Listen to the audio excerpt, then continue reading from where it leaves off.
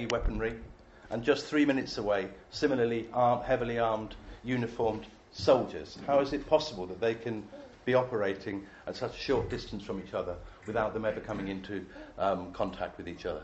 ¿O cómo se explican que haya retenes policiales, retenes militares sobre vías carreteables y por esos lugares circulen estos hombres armados, vestidos de camuflados con armas largas, y mientras a los civiles nos exigen documentos de identidad, estos grupos y estructuras armadas pueden circular libremente? How do you explain that there may be through police and military roadblocks on the roads, these paramilitary forces, heavily armed men in camouflage, can walk freely, can transit freely, while the civilian population have to show their identity documents are under control from the armed forces and the police? ¿Qué significa ser ciego, sordo y mudo? What does this mean? It means being blind, deaf, and dumb. ¿Y qué significa que estos territorios, como los del Putumayo, los del departamento del Meta, estén proyectados dentro del Plan Nacional de Desarrollo como regiones para la inversión extranjera? And how do we explain that these regions, as well as regions such as Putumayo and Meta in the southeast, are designated under the National Development Plan as areas for foreign investment? ¿Y qué significa que nuestro presidente venga a Londres la semana entrante y su participación esté en un escenario en que 2 empresas petroleras británicas acogen e invitan de alguna manera a una rueda de negocios?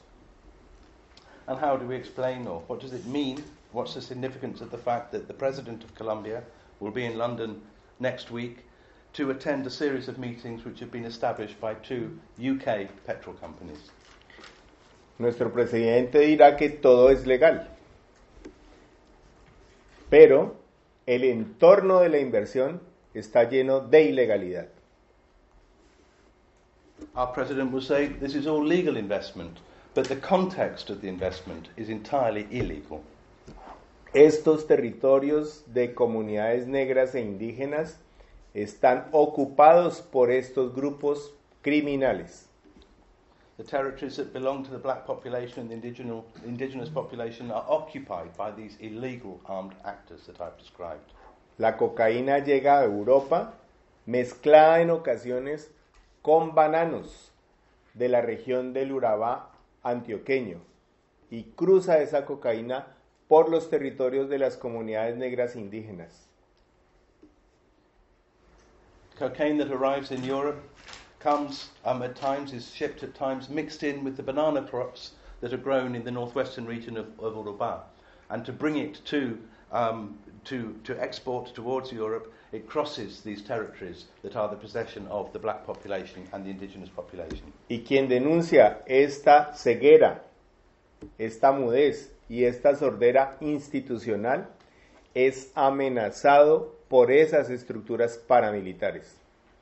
And people who complain or who make public complaints about this blindness and this deafness and this failure to speak of the authorities, as a result of their complaints, they are threatened. Los jóvenes en condiciones de miseria y de exclusión que no son contemplados en el Plan Nacional de Desarrollo son forzados a ingresar a este tipo de estructuras criminales.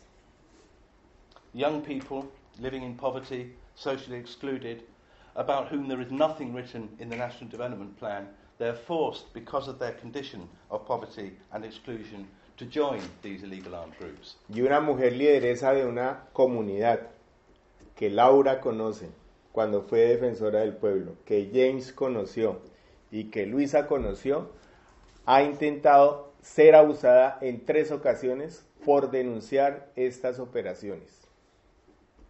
And a woman, a leader of these communities that Laura knew when she was working as a human rights ombudsman, that James knew, that others of you knew, she has been threatened for denouncing this situation. Algunos de los niños que son jóvenes cuando James estuvo en Colombia, hoy han tenido que abandonar el territorio porque se niegan a ser parte de estas estructuras criminales.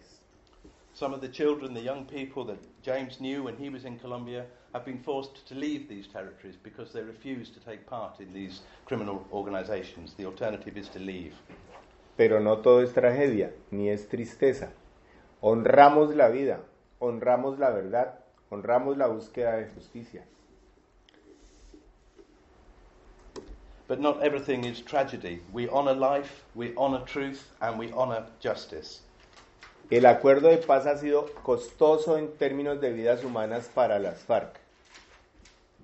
The peace agreement has seen the death of many members of the FARC. Para muchas y muchos líderes sociales que han trabajado por la paz. And of many community social leaders who have worked for peace. Pero también para que por primera vez los colombianos que vivimos en las ciudades, los jóvenes universitarios y unas nuevas generaciones se hayan acercado a descubrir el rostro de las personas colombianas que viven en estos territorios. But it's also for the first time meant that Colombians who live in the cities, university students, the rising generations, for the first time as a result of the peace process, have come to know the faces of these people who live in the rural areas, the people I've been describing. A ser conscientes de que nuestra democracia tiene déficit porque se ha basado en la mentira y en la exclusión política y la exclusión social. And they've come to realize that our democracy in Colombia is deficient because it's based on lies, both and also political and social exclusion.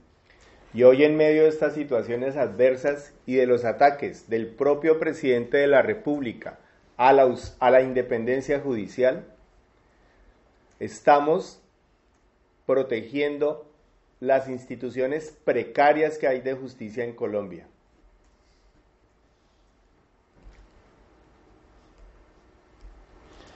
And today, in the face of the attacks that President Duque is carrying out against the principle of judicial independence in the country, we are doing what we can to protect the weak and shaky legal institutions of the country.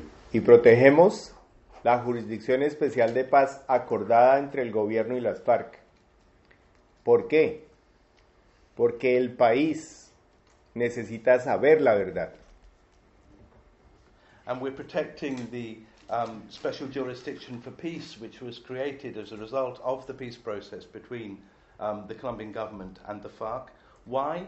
Because the country has a need to understand the truth and to enjoy justice. Porque los asesinados, los desaparecidos forzados y los desplazados no son exclusivamente por las operaciones de las FARC. Because the murders, the deaths and the disappearances and the displacements are not just the responsibility of the FARC. Y hoy, sectores del gobierno, sectores empresariales que planificaron el paramilitarismo como parte de su estrategia para acumular riqueza y para proteger riqueza, tienen miedo a la verdad. And today, sectors of government, business sectors that planned and financed the paramilitary movement in order to protect their interests and to make money for themselves are fearful of the consequences of truth coming out, truth about their history coming out. Y la base de la posibilidad de que nuestra democracia sea una democracia madura, moderna, que posibilite la inclusión, pasa por la verdad. And the only way that our democracy will be able to mature, to be able to modernize, will be through a process of inclusion of the population. En las fotografías que ustedes han visto, habrán observado unas personas con unas camisetas que están de pie. Allí hay excombatientes de las FARC, excombatientes de los paramilitares, excombatientes de las fuerzas militares, que se acercan a las comunidades indígenas y negras a partir de un festival de las memorias para decir, aquí estamos y reconocemos el daño que hicimos. Y se empieza a tejer entonces la verdad histórica, la que han negado medios de información poderosos, la que han negado estrados judiciales, la que han negado presidentes de la República y muchos empresarios y mandos militares.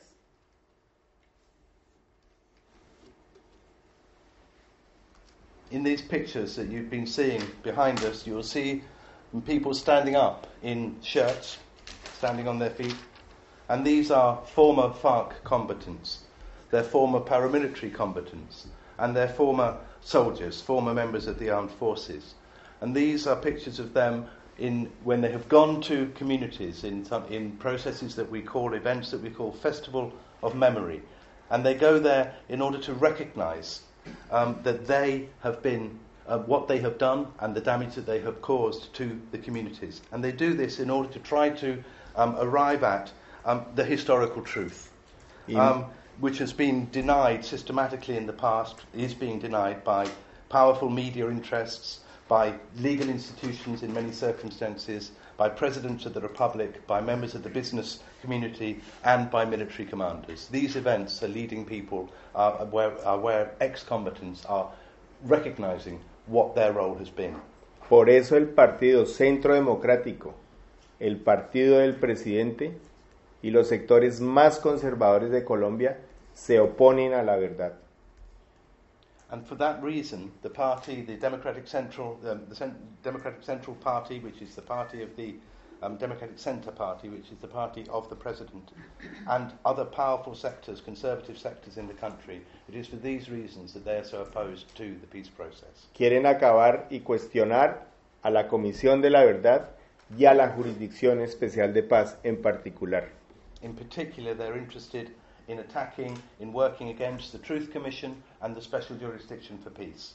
Por eso es que hoy también observamos con profunda alegría cómo sectores militares, generales y coroneles se opusieron a órdenes y directrices de la comandancia de las fuerzas militares que ordenaba matar civiles e incluso ligarse con grupos criminales para matar y mostrar resultados matando, como lo denunció el New York Times. And for that reason, we're extremely pleased to be able to note that important high-ranking officials of the armed forces, generals and colonels in the armed forces, refused to obey orders that came from military high command, ordering them to murder civilians and to form alliances with paramilitary groups, in a set of orders that were exposed by the New York Times earlier on this year.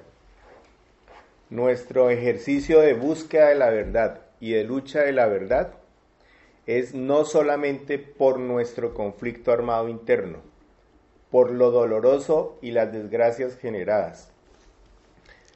Es también por la posibilidad de que al vernos en un espejo comprendamos lo que significa el haber respaldado fachadas de democracia, haber respaldado electoralmente en cada uno de nuestros países a aquellos que han respaldado guerras en el mundo, armamento en el mundo y la crisis ambiental por la producción de ese armamento.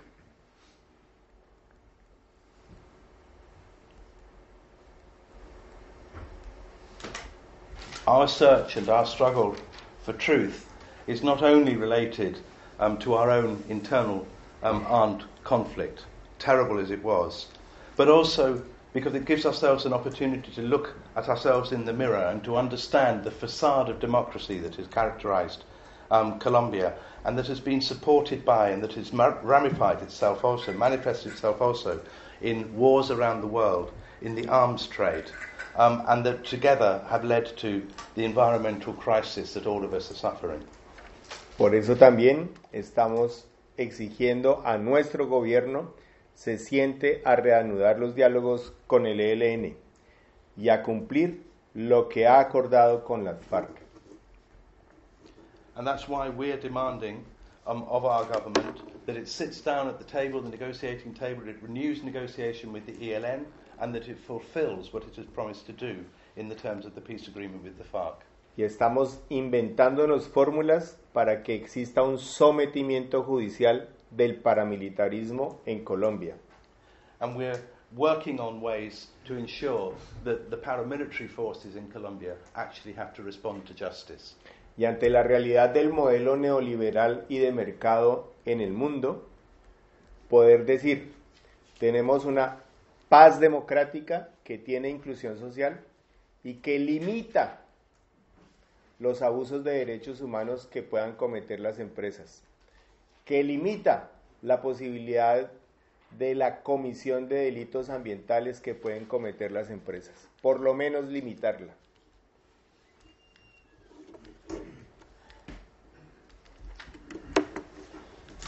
And faced with the challenge of the neoliberal world economy, we are working towards a democratic peace, a peace with a social peace, if you like, that at the very least limits the human rights abuses that are committed by business interests, by companies, and that also recognises as crimes and limits the crimes against the environment that are being committed as a result of business activities. At least this is what we are attempting to do, to create a truly participatory democracy. Por eso, gracias por estar aquí. Somos parte de esas soledades que nos encontramos para construir una apuesta de una nueva humanidad en un nuevo planeta. Para nosotros, por nosotros y las nuevas generaciones que están llegando con nosotros. Gracias. So many thanks for being here. We're all of us a part of this movement to create a new world, to construct new possibilities for humanity, for us and for the new generations that are emerging as we speak. Thank you very much.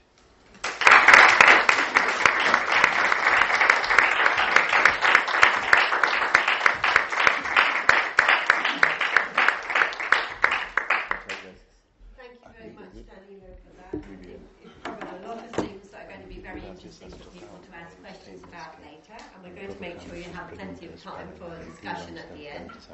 And a really big thank you to James for doing the interpretation, which was excellent as usual. So we're going to pass now to Susi Bascon from PBI UK. She's the director of PBI UK. So Susi, thank you. Great. Okay, so I'm going to speak from the perspective of Police Brigades International, an organization that provides life-saving support and protection to human rights defenders.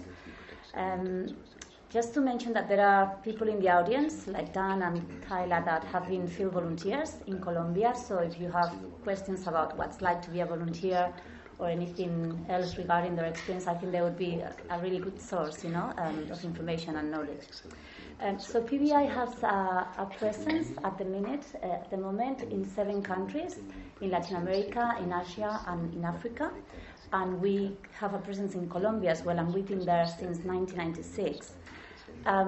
Currently we are protecting over 700 human rights defenders and communities across all these different countries.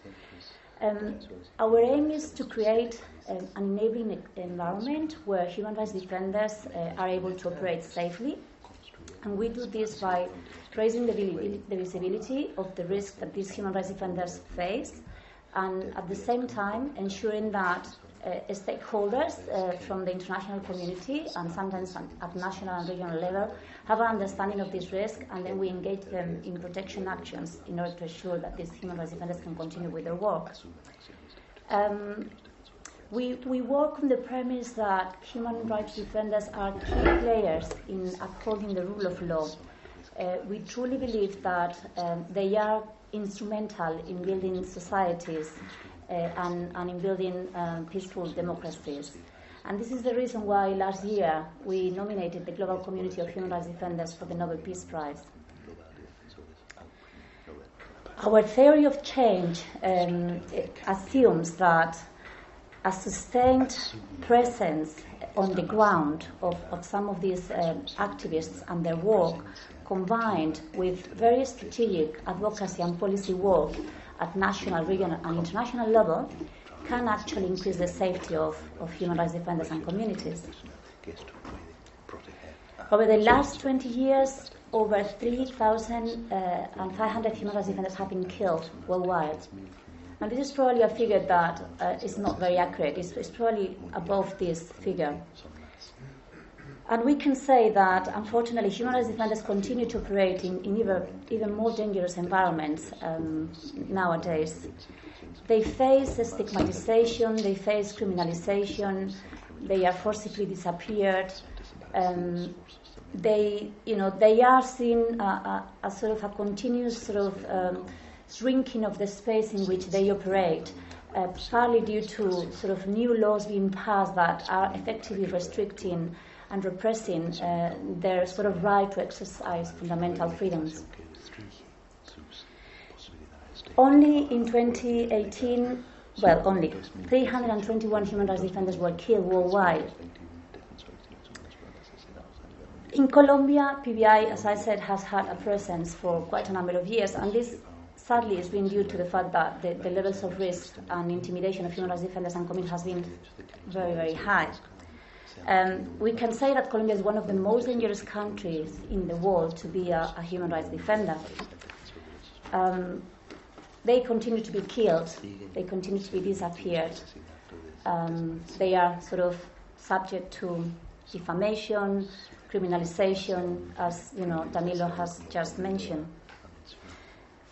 Again, we would say that there are special sort of vulnerable groups within the human rights defenders community that are at most risk, and some of those, as Danilo has mentioned, are land rights and environmental defenders, and also women human rights defenders. Obviously the fact that gender plays a role, and the use of sexual violence against women. I mean that makes women defenders quite vulnerable when it comes to them exercising their right to defend human rights. In 2018, a human rights defender was killed every 48 hours. According to figures from the Human Rights Ombudsman Office, in 2018, 172 human rights defenders were killed. That same year, this office apparently issued 80 alerts regarding security issues with human rights defenders and communities.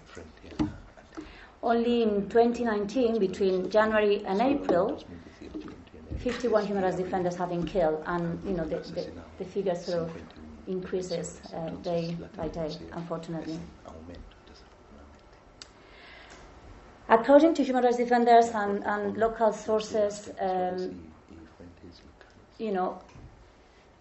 the kind of the perpetrators and the kind of the people and actors responsible for those human rights violations are mostly neo-paramilitary groups, as Danilo has rightly stated.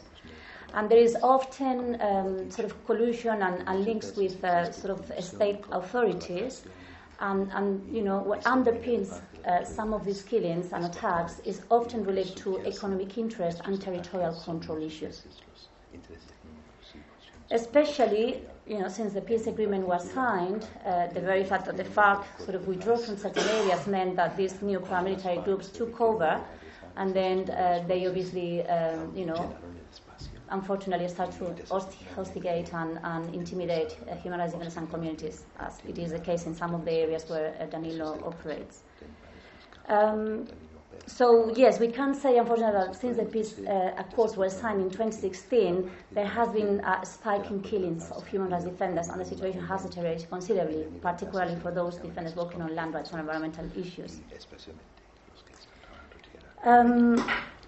So, according to figures from the High Commissioner's Office for Human Rights, 59% of the killings of land rights and environmental defenders happened in rural areas.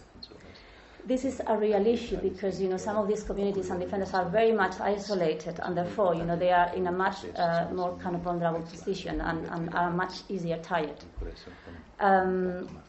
PBI, in fact, one of the aims of our work is to ensure that we work very closely with grassroots organizations and grassroots communities. So our role is to ensure that, we just don't stay in capitals and sit in our sort of nice offices, but rather, spend time in the field and with the communities to show, in a very visible way that the international community is watching and is monitoring, and that there will be concerns if human rights attacks happen against human rights defenders and communities. For example, in Colombia, in some of the regions where Danilo's organization, the IACHR Commission for Justice and Peace, works, in the Higuamiando and the Curvarando river basins, in this area, unfortunately, since February 2019, there has been reports of new paramilitary groups operating in the area, and also members of the ELN. And, PBI has been in the area because we accompany them, and in fact, the fact that PBI is able to go along with them means that they can actually enter into areas where otherwise it would be too risky and too dangerous for them to travel by themselves. And, these groups are kind of besieging the population, they are threatening them, and they are also hostigating them. And there has been a recent sort of plan to sort of kill, unfortunately, members of the commission, the IACHR Commission, and Danilo. He's a really brave human rights defender and an extremely committed human being. And unfortunately, this is not the first time. Since 1994-96, he has been subject of attacks and intimidation, surveillance, and there has been many attempts against his life. And yet, he continues supporting the communities and defending rights in the way that he's explained. So I think I'm just going to say, to finalize that, for us, the very fact that there is so much sort of pressure on this kind of new renewable sources, whether it's hydropowers or solar farms or any other kinds of what is called sort of clean energy, the fact that there is a lot of collusion and corruption, between governments and some of these corporations that are very eager to sort of get into territories, no matter, who sort of occupies them. And the fact that they don't consult with communities, they don't do free, prior and informed consent, they don't follow the UN guiding principles on business and human rights, which, grants certain rights to communities. This means, and this also coupled with the fact that all these attacks and intimidations are not properly investigated. On the contrary, there are no advances into investigations of killings and attacks against defenders, which means that there is, total impunity for perpetrators, and therefore is almost allowed to kill human rights defenders. Yeah, there is no sort of punishment. So all this means that the security situation of human rights defenders is hugely and heavily undermined. So, we are a small drop in the ocean, and as internationals, there is a role that we can play to protect and defend human rights, and we do it by being by their side, having a non-sort of interventionist approach, because part of the role of PBI is to report and to monitor about the security situation, and then alert the international community in country with the embassies, the UN, and also internationally with parliamentarians, governments. But the very fact that we express and show our solidarity by being there physically, by walking into the areas where it's too risky to go by themselves, I think it's our small way to sort of accompany them and to show that we believe in the work that they do. Thank you.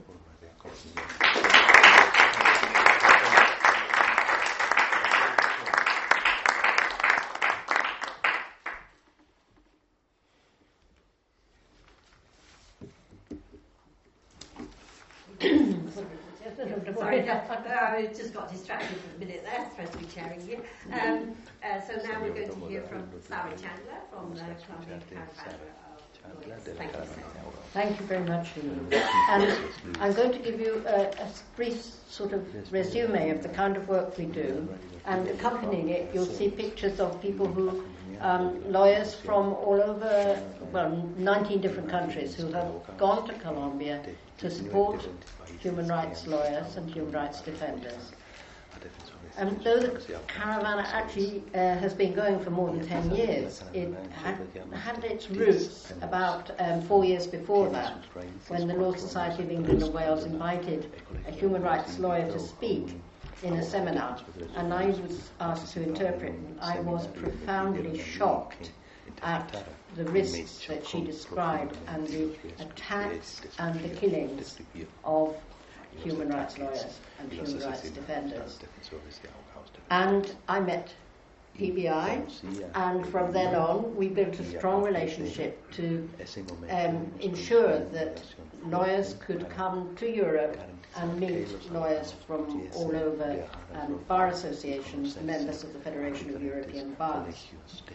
And we got a request to see if we could fund 2 lawyers, one from the Bar Council, the barristers, and one from the Law Society, the solicitors, to review 100 cases that the CAJAR, the Colectivo de Abogados de José Alvear Restrepo, with whom we had this relationship of inviting lawyers and hosting them, they were taking these 100 cases to the Inter-American Court of Human Rights. And so 2 volunteers, lawyers from England, went and reviewed the cases with CAJAR.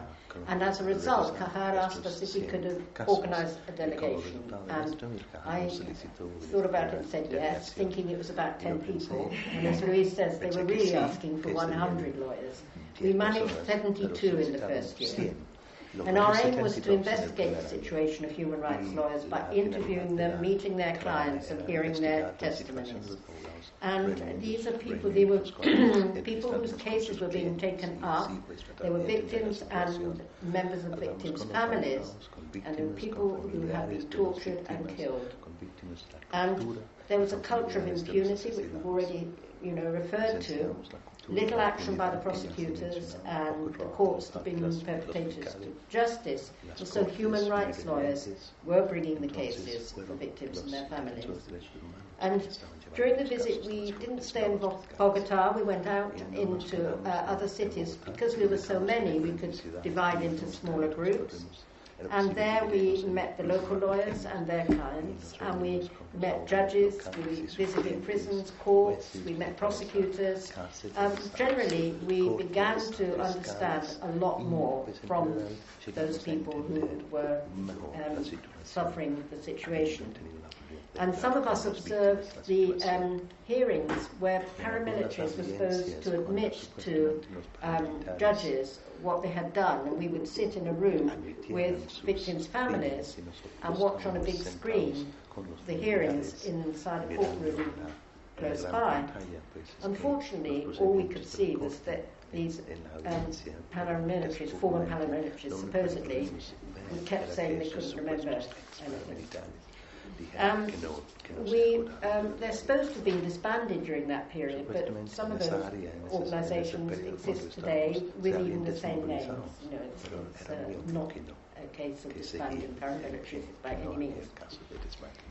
And we learnt a lot. And on our return, we decided that we should carry on the work by sharing the information we had. We do reports, public meetings, and encouraging people to join us and to do work in, if you know what Amnesty International does in terms of urgent actions, we were doing the same for any lawyers that received threats or were attacked and assassination, asking the authorities to ensure that they have protective measures.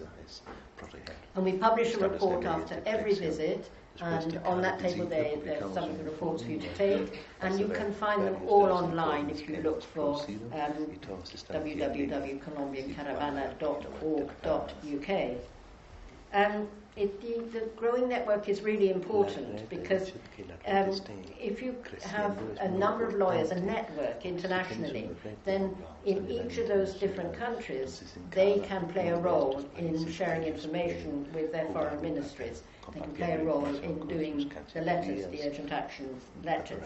And the letters, I've got 3 here that we did for Danilo, and each one it states the facts of the latest threats and attacks, and it asks for protective measures and quite a lot of specific things that we ask for. There's a present for you. And our work included supporting David Ravello, who was in prison for a long time, and I visited him in prison in Bogota and spoke at a conference where we were supporting his family. And James himself actually did a really good poetry evening when we were honouring David Ravello in that time, and you can read lots more about that on our website, so please do.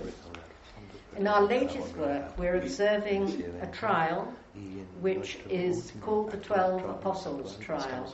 And the importance of this trial is that it gets at the organisation and the intellectual, who gives orders, why were there paramilitary groups, how did they grow up? And the defendant in this case, accused of organising paramilitary groups, is Santiago Uribe, who is the brother of the former president, Álvaro Uribe. And because the international legal community is sending a mission there every time there is a hearing, it ensures that there is support for the due process, ensuring that the court follows all the rules and that the judge is supported in following the rules and that the lawyers are supported in following those rules. And we jointly do that with the Bar Human Rights Committee, and we have been doing that since December. The latest hearing was in May. Each time it's supposed to be a final hearing, and each time the defendant's lawyer, Santiago Uribe's lawyer, asks for an adjournment, and so another date is found. And it's been a long, this case has been going on for more or less 25 years, and the organisation of paramilitary groups by Uribe brothers on their farms started in the early 1990s, and the witnesses that we heard were talking about the links that existed between army, police and paramilitaries in that period. It was really interesting to hear the details. And then I will conclude and say that it's really important, if you want to get involved, please do. Have a look at our website and see how you can become a member. Please read our reports. Over there, Pierre and Dave are members of our advocacy group who draft the letters, and that is really an important role. And there is room there for more if you would like to join in. And over here is Charlotte, our chair, and Kathy, another director of the Caravana. So please come up and talk to us afterwards.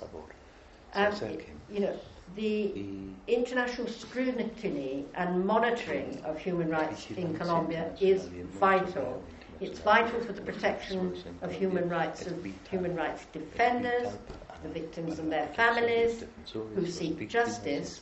It's vital for the transitional justice that is part of the peace process, and it's vital for the lawyers who represent the victims and who are part of creating transitional justice. So thank you very much for listening.